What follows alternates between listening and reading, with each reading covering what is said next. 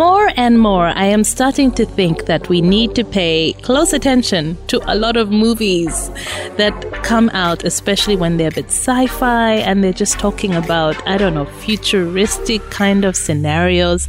It's a running joke that many of the things that we're seeing in the world today, we're like, that was in a Hollywood movie back in the day. So things as simple as space travel. Who thought that, a rover would have landed on Mars and would be sending back all this data?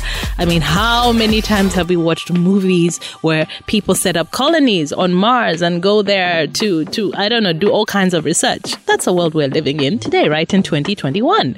Well, this reminds me of a movie I watched when I was really young. It was something about futuristic soldiers and a synthetic type of blood that had been created, but when they gave it to the soldiers, they started changing. You're probably wondering, what is Crystal going on about? Well, let me just break it down for you. Apparently, there's been this massive breakthrough in the UK where scientists have figured out how to genetically engineer a type of man-made blood which will save lives on the battlefield. Yes, you heard right. Blood. Man-made blood.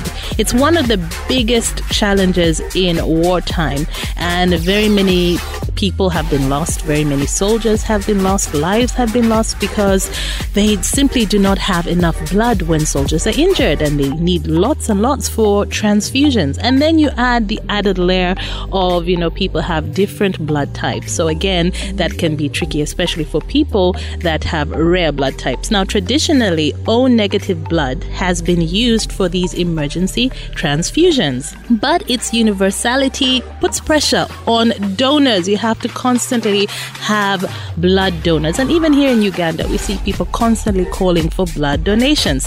The thing is, this man-made blood that they're looking at coming up with will actually be universal, and it's expected to happen in this decade.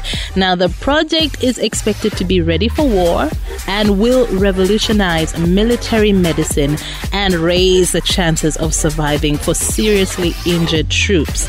Now, this is part of a bigger project, okay?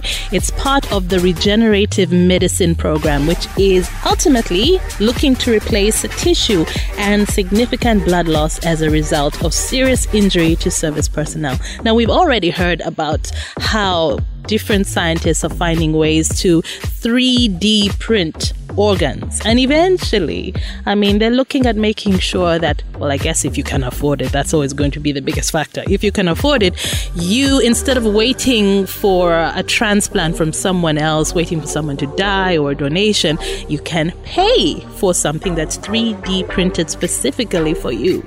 But then look at this. Isn't it like straight out of a movie? I tell you, we better pay attention.